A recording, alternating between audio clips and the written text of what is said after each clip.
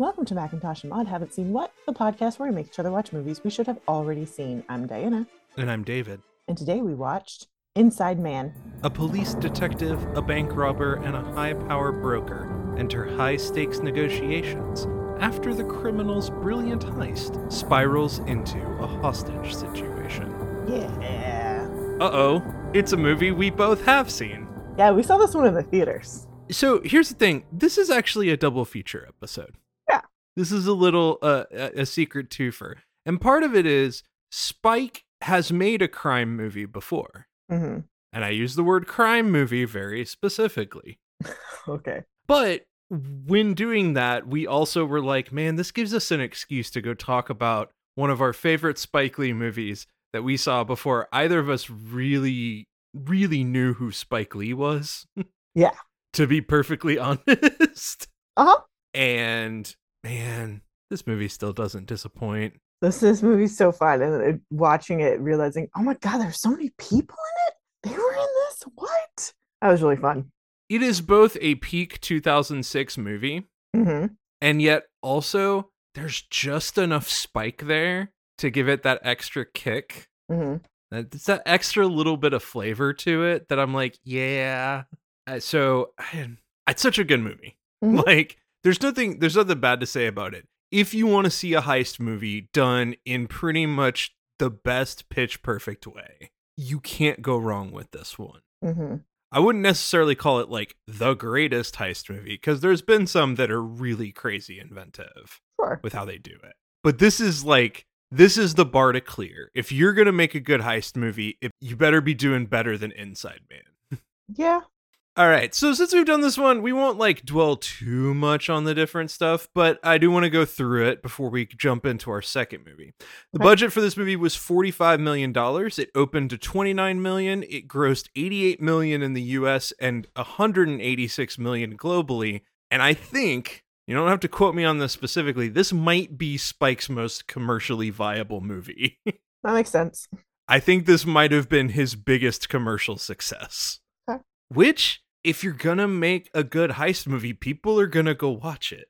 Yes. Heist films are great. They are. They're fantastic. You have such an opportunity to play a thriller on top of a mystery. Mm-hmm.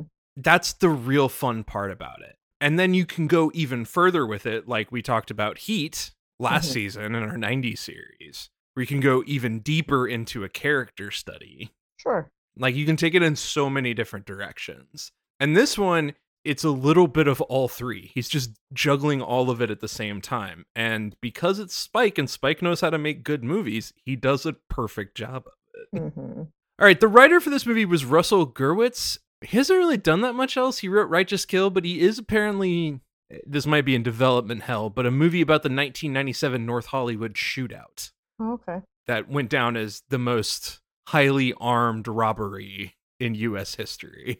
Oh, okay. So heist is his thing. I guess. The writing's very, very good. Oh, yes. The writing is excellent. Now, I will say, I feel like the writing, without everything else around this movie, probably could have been really boring. Sure.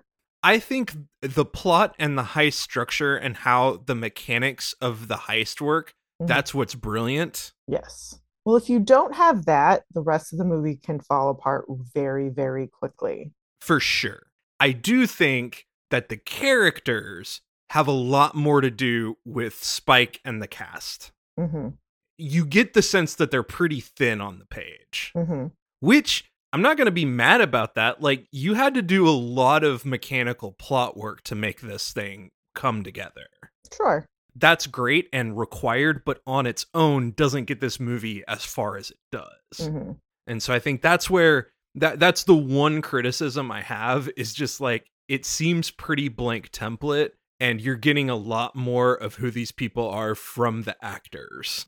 Well, they're filling in the blanks, and I think that's good, because the heist has to work just mechanically. And then once you have that, then you can fill it in with a bunch of other stuff. Different circumstances, but it's kind of the Jaws thing, where the script has a plot mechanic, and then out of necessity, the actors figured out how to bring so much more life into it. Mm-hmm. Well, let's talk about our director. It is Mr. Spike Lee. And despite this being a big budget movie, this is a Spike Lee joint. Mm-hmm. He did call it a joint. It's so good. It is. It doesn't feel like a Spike movie. It has its moments. Sure. But it doesn't, it's just so different from the other things that we've seen from him, but it's so good. And I really think that's because he didn't write it. Yeah. Well, as we're going to, I mean, that becomes a hallmark later for him. He has, I think, after this movie, he really has just started going, okay, I've got somebody else writing this stuff. Mm-hmm. And let me be clear, I guarantee you he is in that room reworking stuff. Oh, absolutely. Because he's Spike. Because it has to be something that can work from his perspective, and that's great. But I think he's better with a better like base. I do. You know, he had such a voice early on, and then it's almost like it was like, okay, he kind of ran out of ideas. Maybe work with somebody else's ideas. Yeah, and that's okay. It's really okay. Now, who could have been better on this one? Opie was the original director for this movie. Okay. That is why Ron Howard is an executive producer on this film. Okay. I don't think this is as good if Opie's doing it. I don't think it would have the same sharpness. Exactly. It would be a different movie. Ron Howard's made some amazing stuff, but this is the kind of movie for me that would be super bland from him. I don't disagree. I don't think it would be a bad movie from him, but it wouldn't. It would be a different flavor. It really would. Having Spike here with the cast that they've pulled together made it sing so much more. I do think it's more interesting with Spike at the helm. Well, and not to mention, we'll talk about cast, but Spike and Denzel, every time they work together, it's interesting. It's always fun to watch. Mm-hmm. He Got Game was a bad movie, but Denzel's really fucking good in it. Well, yeah, and then it's just funny to think about him working with his son in BlacKkKlansman. It's just very funny to me. Yeah. I think Ron would have been the wrong choice, and we would not have loved this movie as much as we did. All right, let's talk about that cast. Cast, excellent. Denzel fucking Washington is Detective Keith Frazier. Mm-hmm. Every time they work together, we get something, a little twist on the Denzel we're used to. Yep. And it's real fun. Yeah, it's excellent. I love how weary he is in this movie. I like that you really don't know if he's a good cop or not. That's what I love. Yeah, he's not a bad cop. No, but he is not, he does not care about the integrity part of it. Mm-hmm. He's there to get a paycheck. Sure. And that's kind of great. Mm-hmm. Having seen now 3 different movies with him in it, again, every time I come back to, like, this is not what we usually see from him. Mm-hmm. It's still got the whole Denzel-ness of it all because he's got such a presence, but he gets to throw a little bit of a twist on it. Yeah. And that world weariness and that interesting thing of like everyone around him is like super in we're gonna storm everything mode, and he is just there to try to make sure nobody dies. Yeah. It's really fascinating. Then we have Clive Owen as Dalton Russell, and we need to give this man's credits. Yes. Because we've never talked about him on this show before. Yep. Before this, he did tons of British TV and film, then was in the movies Bent, Croupier, did all of the Driver shorts for BMW, okay. Gosford Park, The Bourne Identity, I'll Sleep When I'm Dead, King Arthur from 2004, Closer, Sin City, Derailed, and The Pink Panther. After this, he does Children of Men in the same year. Oh, I love that movie. What a fucking movie year. Yeah. Shoot 'Em Up, Elizabeth the Golden Age, The International, Duplicity, Hemingway and Gellhorn, The Nick, and he just played Bill Clinton in American Crime Story. Oh, yeah. What do we think of Clive Owen in this movie? He's excellent. He's so fun to watch because he's so menacing in this. It's fascinating. Most fun part is how menacing he is, except that as the longer the movie goes on, there's no bite to his menace. Yep. Which is on purpose. Mm-hmm. But it is fascinating to watch him write that line. Oh, yeah. It is a man who is like, I have calculated this, and I am going to make everyone feel like I am the most threatening person in the world, despite the fact that I am not going to hurt a single person. Yeah, my plan is not to do anything bad other than, commit this crime. I'm gonna steal some blood diamonds. Yeah. That's it. Yep. He's so fucking good. Yes, he's very good. I mean, and this was like the peak of his powers this year. Mhm. Between this and how good and solid he was in Children of Men. This is when he exploded for the US market, for sure. I know. And I'm glad to see him coming back around on revisiting him of, we were like, we know who Denzel is. We know who a lot of these other actors. We kind of knew who Clive Owen was, and then we were like, holy fucking shit, look at this guy. Yeah. We have Jodie Foster as Madeline White, she of Taxi Driver and Silence of the Lambs. Mm-hmm. It's Jodie fucking Foster. Yeah, she's the shit. Again, she gets to be menacing, but also she is way in over her head and she does not know. Yes. But I love that. It's fun. It's very fun to watch her be smarmy and then near the end be like, fuck me. Mm-hmm. I got used. Yep. Now, we do have a ton, though, of who could have been better. And let me tell you, we got the best. Okay. Rachel Nichols. Okay. Kate Hudson. Okay. Rachel Lee Cook. Okay. Jennifer Jason Leigh. Marsha Cross was cast. Okay. Then she had to turn it down for commitments to Desperate Housewives. Sure. Jennifer Love Hewitt. This is the Jodie Foster role. But she turned it down for Ghost Whisperer. Jennifer Connelly. Okay. Don't hate that. Are any of these women Jodie fucking Foster?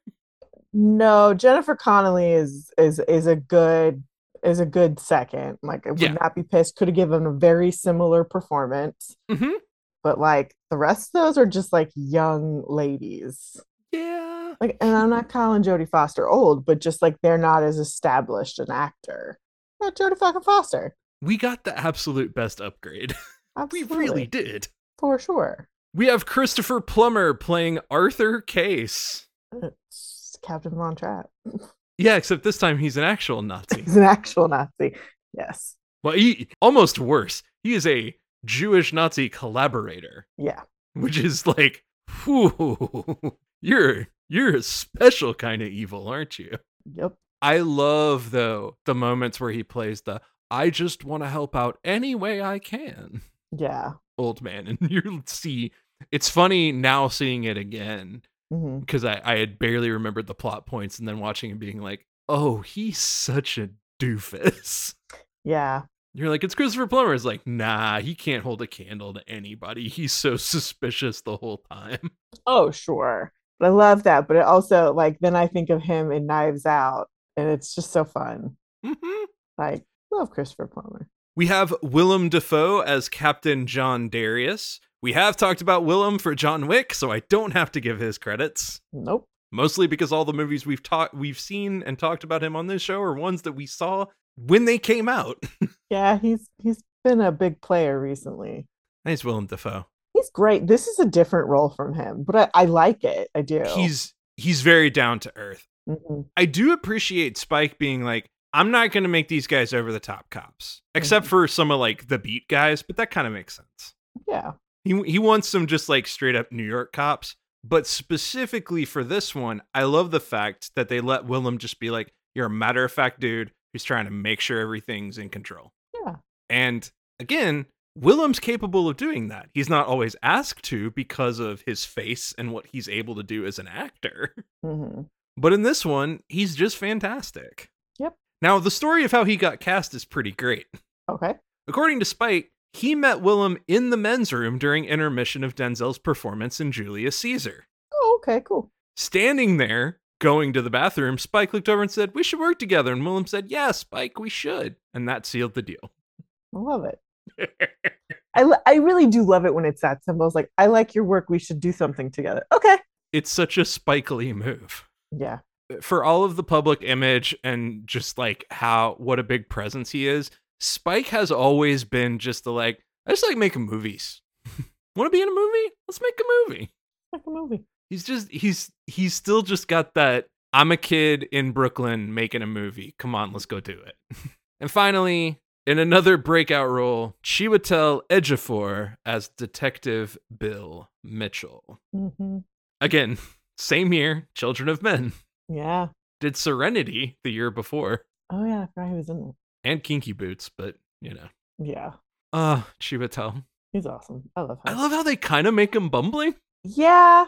Like compared to Denzel, he's definitely less experienced. Everybody's just playing so against type. That's fun. It's very good. That's the whole point. All right, let's talk about these Arpons. Random people of note. We have James Ransone as Steve-O. He was Ziggy on The Wire and played adult Eddie in It Chapter 2. Mm-hmm. Cassandra Freeman as Sylvia. She is the new Vivian on Bel-Air. Okay, yeah. Peter Frechette as Peter Hammond. He was one of the greasers in Grease 2. Okay. Waris Ahluwalia playing Vikram Walia. He is the Sikh gentleman who is also a fave of Wes Anderson. He was in both The Life Aquatic and had a pretty big role in Darjeeling Limited. Oh, okay. Daryl Mitchell as Mobile Command Officer Rourke. This is Tommy Weber from Galaxy Quest. Okay. Love Galaxy Quest. Another just outstanding movie, cable classic. Ashley Atkinson as Mobile Command Officer Burke. She was the KKK wife in Black Klansman. Oh, okay. Yeah. Ken Lung as Wing. It's Miles Strum from Lost. Mm-hmm.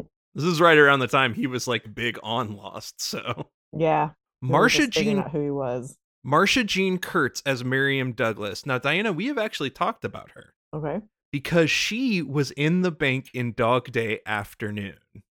Oh, okay. She was one of the bank employees, and in this one, they brought her in for a similar role. She's the older lady that Denzel gets the wonderful line of like, unless you did it, but she didn't. Or you did? I don't know. Yeah. Also, I believe she was the mom in Big Fan. She's got a ton of like big character roles, so. Yeah. I'm trying to think. Maybe. Jeff Ward as ESU Officer Jesus. I mention him because he has been the stunt coordinator for Spike since Mo Better Blues. Okay. And he is a black guy, which it's one of those like, that's pretty cool. Spike has worked with the same guy for all of the stunts he's done. I like it. Lionel Pena as Cop with Pizzas. Once again, he was the pizza guy in Dog Day Afternoon.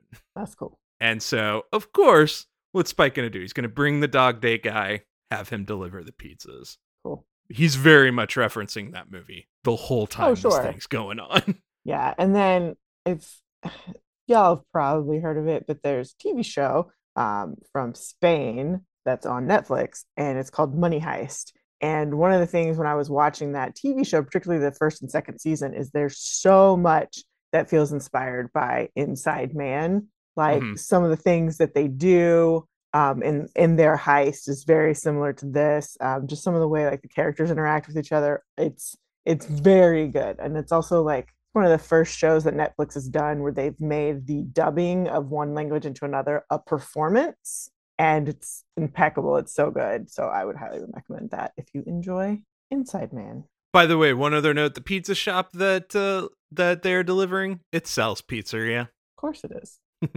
And finally, as himself, Enver Hoxha, leader of communist Albania from 1944 to 1985. Okay. Such a funny bit. It is. It's not Russian, it's Albanian. It's funny. Trivia. The coffee shop scene was completely improvised. Oh, nice. The moment Denzel ad-libbed, I'll bet you can get a cab though, Spike almost ruined the take by laughing so loud over everything. Which of course is how they end that scene. Sure. In fact, most of the interrogation scenes were ad-libbed. I like it. Which is a perfect way to do that. Yeah, I mean, everyone walks in the room knowing like this is like the aim, stay in character, make it work. Mm-hmm. Like those always feel better when that's how they're done. Well, funny enough, they did the same thing for Dog Day. Mm-hmm. Like, they said, here's the plot, here's the basic story beats, but I'm just going to let you guys kind of roll with it. Mm-hmm. And it worked perfectly for Pacino, who is so good at that. And I think it was the same thing here. Is like, we know who your characters are. We've got to intersperse these things. why bother trying to write it out when y'all can probably come up with something off the cuff better? Yeah. And I almost wonder if Spike refused to tell Denzel and Chiwetel who was actually part of the heist and who wasn't.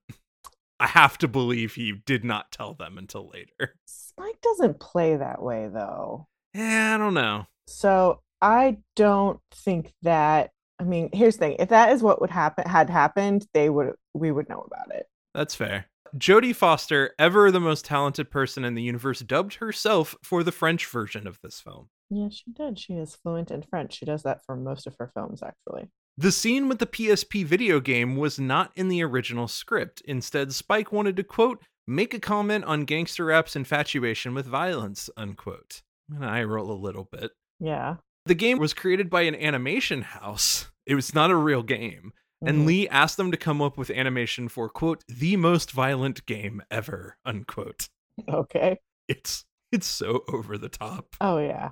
It's so dumb. It's a very cute moment in the film, but it's just like, whatever. The ground scenes for the film were shot inside an actual bank. Okay. So the lobby scenes. The underground scenes were shot on a set in Brooklyn. Mm-hmm. Makes sense. You can't really, like, first of all, they're not going to let you in vaults. And second of all, that vault is so complicated in how it's rigged out that you've got to make it a set.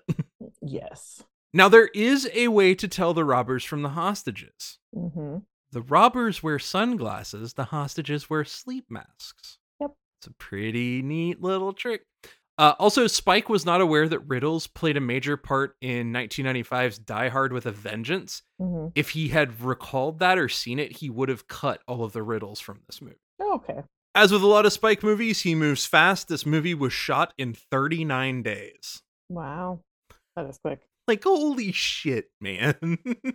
Spike reused the main theme of this film for the Charlottesville sequence in BlacKkKlansman. Okay.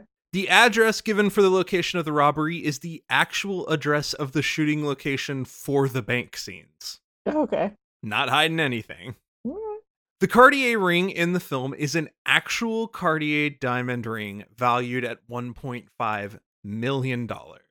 Okay. And the slogan on the thieves' van is a clear clue to their resolution. Quote, we don't leave until the job is done. Unquote. Yep. That leads us to ratings. For every movie, we have a specific rating system. For this one, is it going to be Nazi diamonds? How much is diamonds? It's Nazi diamonds. Gross. Come on. Nope. Jodie Foster? No. How about sleep masks? Oh, you know what? Pizzas. Just pizzas. All right. How many pizzas? I'm feeling a 4. Okay. Like, is it the most perfect movie? No. I don't really know how I qualify that. It's just, it feels like a 4. It's solid. It's great. It didn't shock me. I'll go 4.5. Okay. Like, it's so good. It's a standard bearer. Mm-hmm. I think the problem is that since then, we've gotten to see some movies that really go above and beyond this. Yeah. Like, again, Heat being a big example of like, holy shit, wow, look at what you can do even further. I don't think I felt that way about Heat. Well, whatever. I did. But regardless, like, there are, we've seen them expand on this idea more. Mm-hmm. And so I think this is just a solid, amazingly well executed movie that's also not doing quite as much as some heist movies do now. Yeah. So I'm gonna go 4.5. Okay. Because it's still so goddamn good. Yes. And with that out of the way, we're now gonna go backwards. Okay. Backwards in our series even to 1995. Okay. To talk about Spike's first foray into crime. Mm-hmm. So Diana, let's take a little break, and then we're gonna talk about Clockers. Clockers, okay.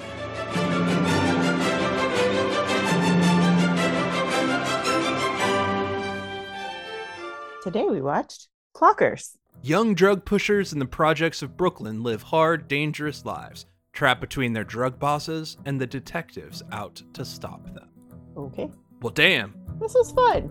Do I think this movie's like the best thing ever? No, but man, it is crackling. Crackling. Okay. There's just a lot of like pointed, sharp lines and commentary. And in a funny way, there's also that it's got some of that sharpness from Do the Right Thing Hmm. without being too over the top, with some very big exceptions, namely for the cops. I mean, The cops are a bit much. they're a bit much, and yet at the same time, everybody seems to be inhabiting exactly who they are as a person. Hmm. It's like New York homicide cops would be like this. Yeah.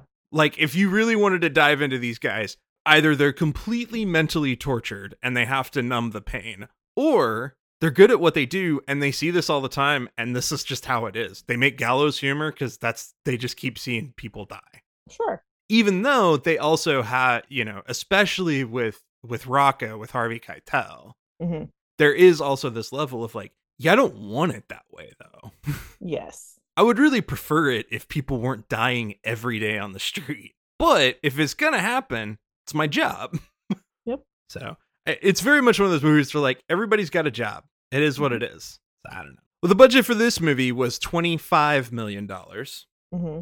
So this is a pretty big step up. Like A little bit. about the same that he had for Crooklyn, which was the year before, but Okay.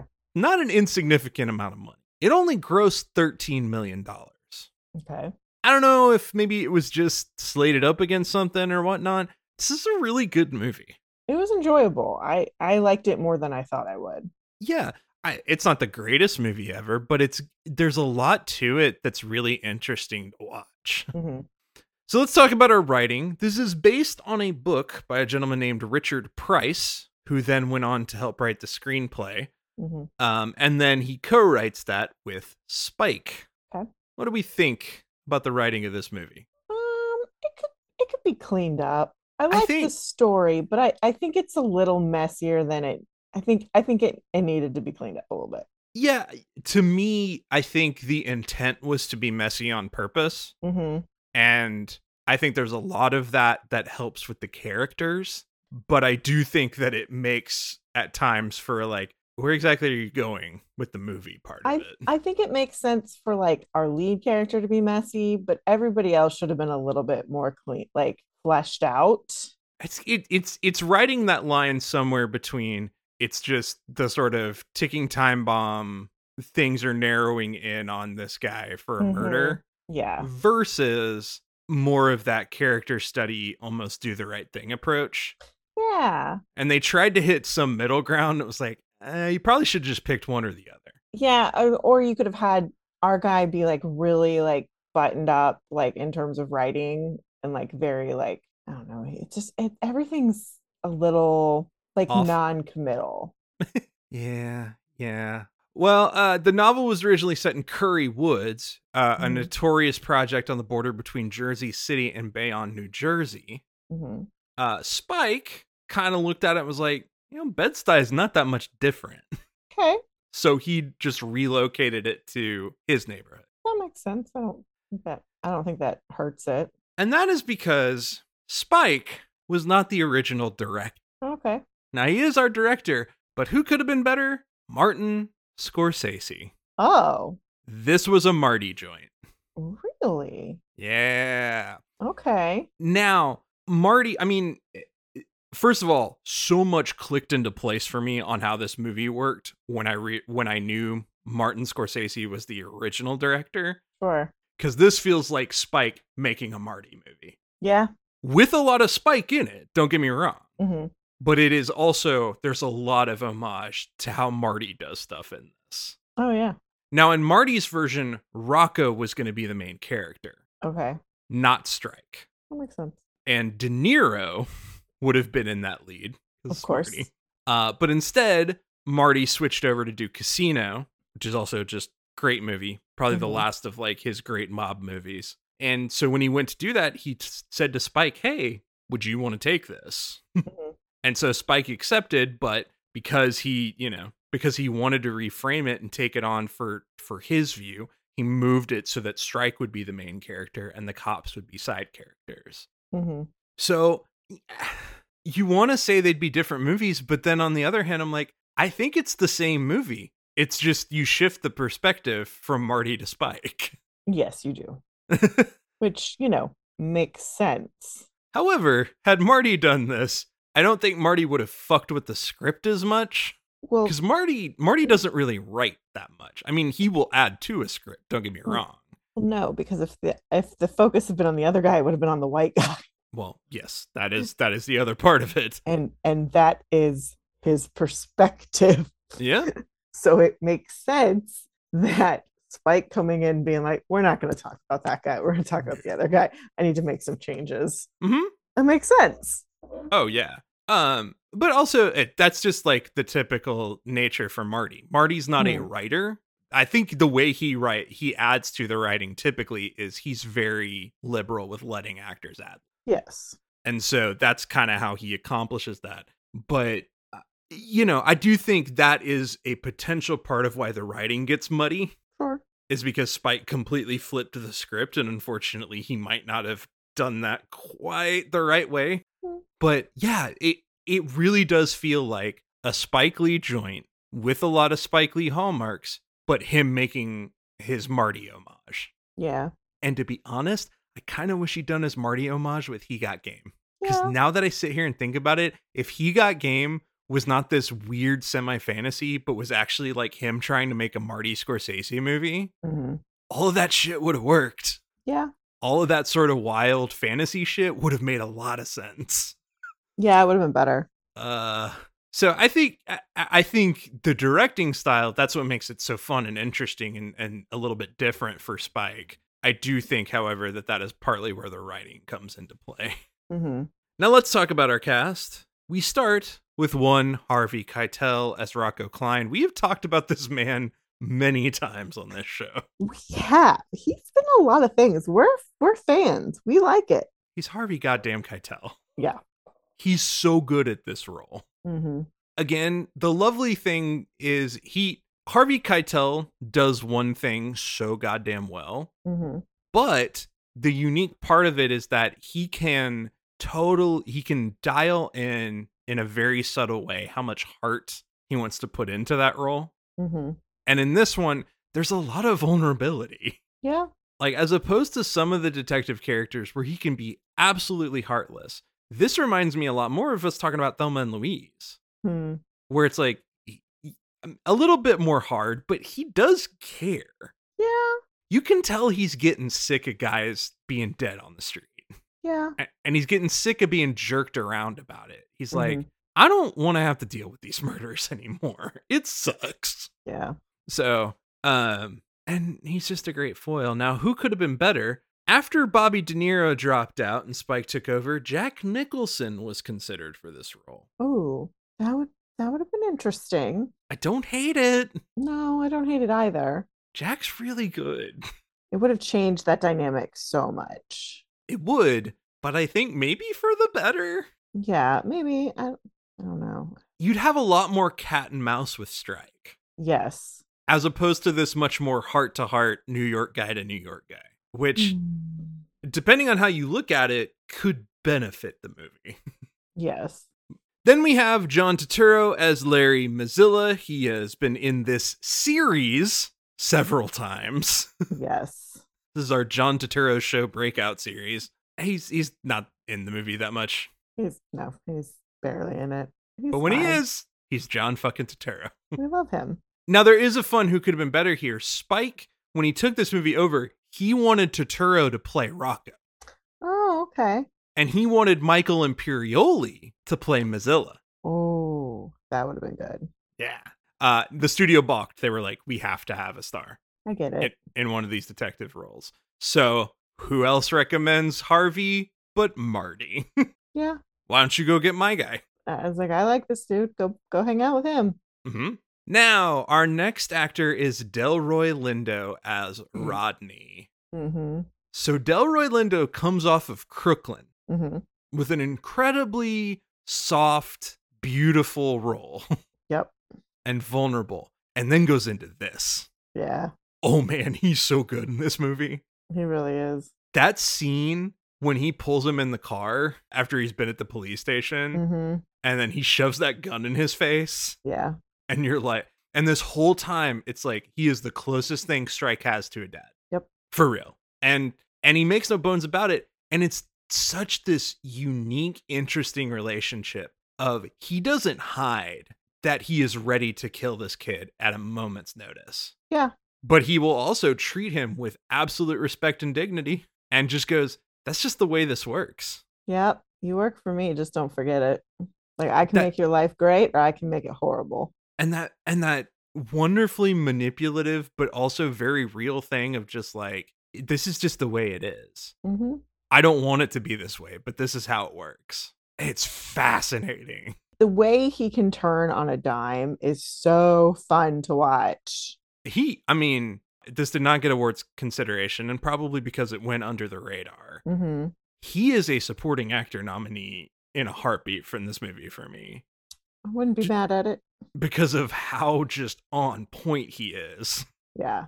Who could have been better? Samuel L. Jackson was considered for this role. Of course he was. I don't think he could have brought what Lindo does. No. He could have been Tyrone. Yeah. The junkie guy. Yeah. Who's the real danger on the street. Yeah. Ooh, he'd have been good. He would have been good at that, but no, he couldn't have done this. Yeah. Delroy's got such that unique, subtle style. That slow burn. That's so good. Come on. Samuel L. Jackson's known for saying one very particular thing. It ain't subtle. Yeah, wake up. He says it a lot for Spike's movies. Yes. Mm-hmm. That's it. Mm-hmm. In his feature film debut, Mekhi Phifer as Strike. I love him. Such a little baby here. After this, he is in High School High, Soul Food, I Still Know What You Did Last Summer, Shaft from 2000, Carmen, a hip opera, ER, 8 Mile, Dawn of the Dead from 2004, Lie to Me, Torchwood, Divergent, the Divergent series, Insurgent, Allegiant, and Love, Victor. Oh yeah, he was in Love, Victor. I loved him in ER. He was great. What do we think of Mekhi in this movie? He's so good. He's so magnetic. Wow. And he holds his own against these guys, which is not easy. No. Your first time at bat, this is who you're going up against. Okay. Let's see. You've got Oscar winner, legit, contender, and maybe greatest character actor of our generation. Mm-hmm. And then one of the most underrated but incredible Black actors in Hollywood. Mm-hmm. And that's who you've got to match. Yeah. And at the same time, you also have to be like an 18-year-old, 19-year-old kid. Yeah. Fuck, man. Some of it is, I think Spike really gave him a lot of good character traits. Mm-hmm. Like the lactose intolerance thing. Yeah. That's something like that is so huge for a character like this, mm-hmm. where you have an anchor you can just go back to the whole time. Yeah.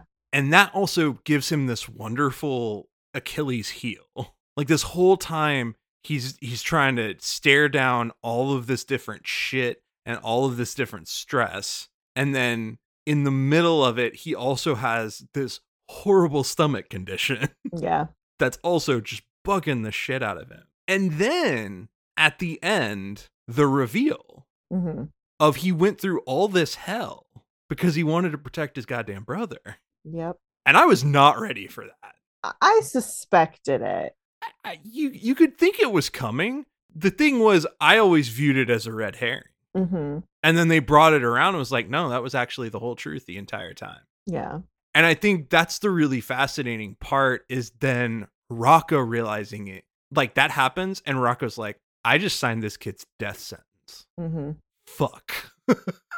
Yeah, that's super not fun. But at the same time, like I suspected it just because I'm suspicious of everything in a movie I watch. Yeah. It's not the most mind-blowing twist, but I wasn't prepared for it. And I think the brilliant part of it isn't so much of the twist itself of how everybody reacts to it. Mm-hmm. And being like, oh. Yeah, especially Harvey. And then John Turturro walking in with a stone face of like, oh, dude, we fucked up. Mm-hmm. And so that leads us into our puns. Random people of note. We have Isaiah Washington as Victor, the brother. He's very good at what he does. I wish he wasn't an asshole. Mm-hmm. There you go. That's all we need to say about him. Keith David as Andre the Giant. We talked about him in The Thing and Roadhouse. He's a legendary voice actor now, too. Okay. Damn, he's good in this movie. Mm-hmm. So good. So good as an actual neighborhood cop. Yeah.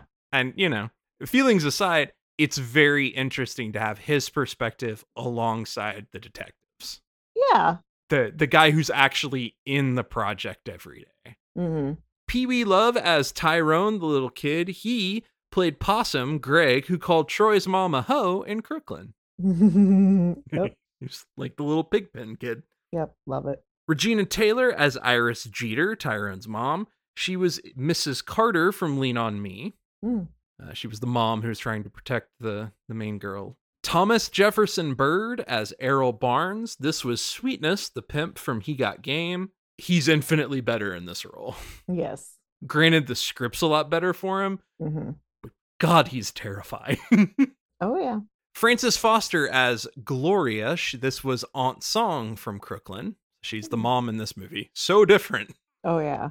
You have Southern oblivious lady in Crooklyn, and in this you have beleaguered mother. Totally different. Yep. Michael Imperioli does make it into this movie as the absolute corrupt cop Jojo. Yep. I love Michael Imperioli. This is right around the time he's like finally starting to get real meaty roles. Mm-hmm. Right before he gets The Sopranos, and it's like, you are coming into your own, sir. We still need to watch that. Mike Starr as Thumper. He is the big, heavy muscle dude that you see in every movie. He was in Lean On Me as a teacher. He's been in Goodfellas. Mm-hmm. He is the mob dude in Dumb and Dumber. Yeah. I forget he's in that. Steve White as Daryl Adams. He was in Do the Right Thing and Mo Better Blues. You'd see him around. He's in a ton of these movies. Mm-hmm.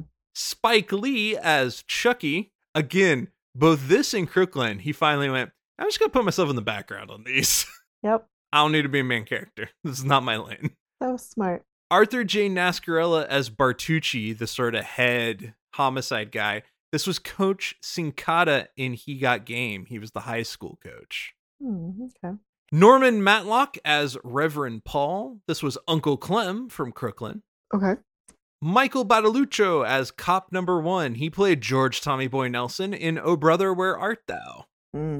Very well-known babyface character actor. If you see him, you're like, oh yeah, that guy. Rick Aiello playing Cop Number 2. He has been a police officer in so many Spike Lee movies. And of course, Danny Aiello's son. Ken Garrido as Louie. He was the police sergeant in Colorado Springs in Black Klansman. Oh, okay.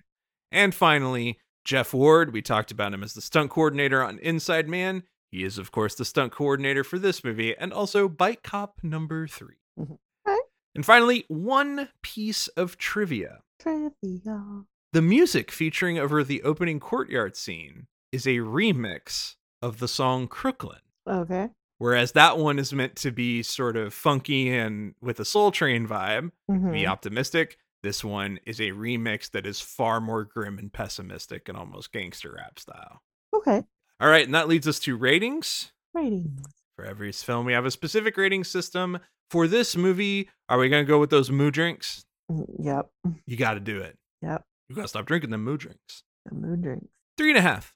I was going to go 3. Yeah. 3.5 feels good for this one. Yeah. It's a really enjoyable movie. The characters are really interesting. It's kind of messy. Yeah. The writing needed to be tightened up. Performances are great. Direction's good. Solid movie. Yeah. All right. Well, Diana, now we're going to go warp speed into the future. Okay. And we are going to talk about the first of Spike's latest forays into cinema. He had some dark years that we're not going to exactly go into. But in 2015, he came out with a bang. Okay. And potentially a banger with a movie that we desperately wanted to see. We're going to talk about Chirac. Oh, yes, we did. Yes, this was one that 2015. Yeah, we just had our second kid. There was no going to the movies for us at that time. Yeah, that's unless it was Star Wars, which also came out that year. It wasn't happening. Yeah, no, didn't happen. Which is, it's sad that we haven't seen it up until now because it is Amazon. Sure. It's an Amazon movie, so it's like we don't really have an excuse not to have seen it. Also, you know, it's right up our theater personality. It really is. All right. Well, until next time. Have a good movie.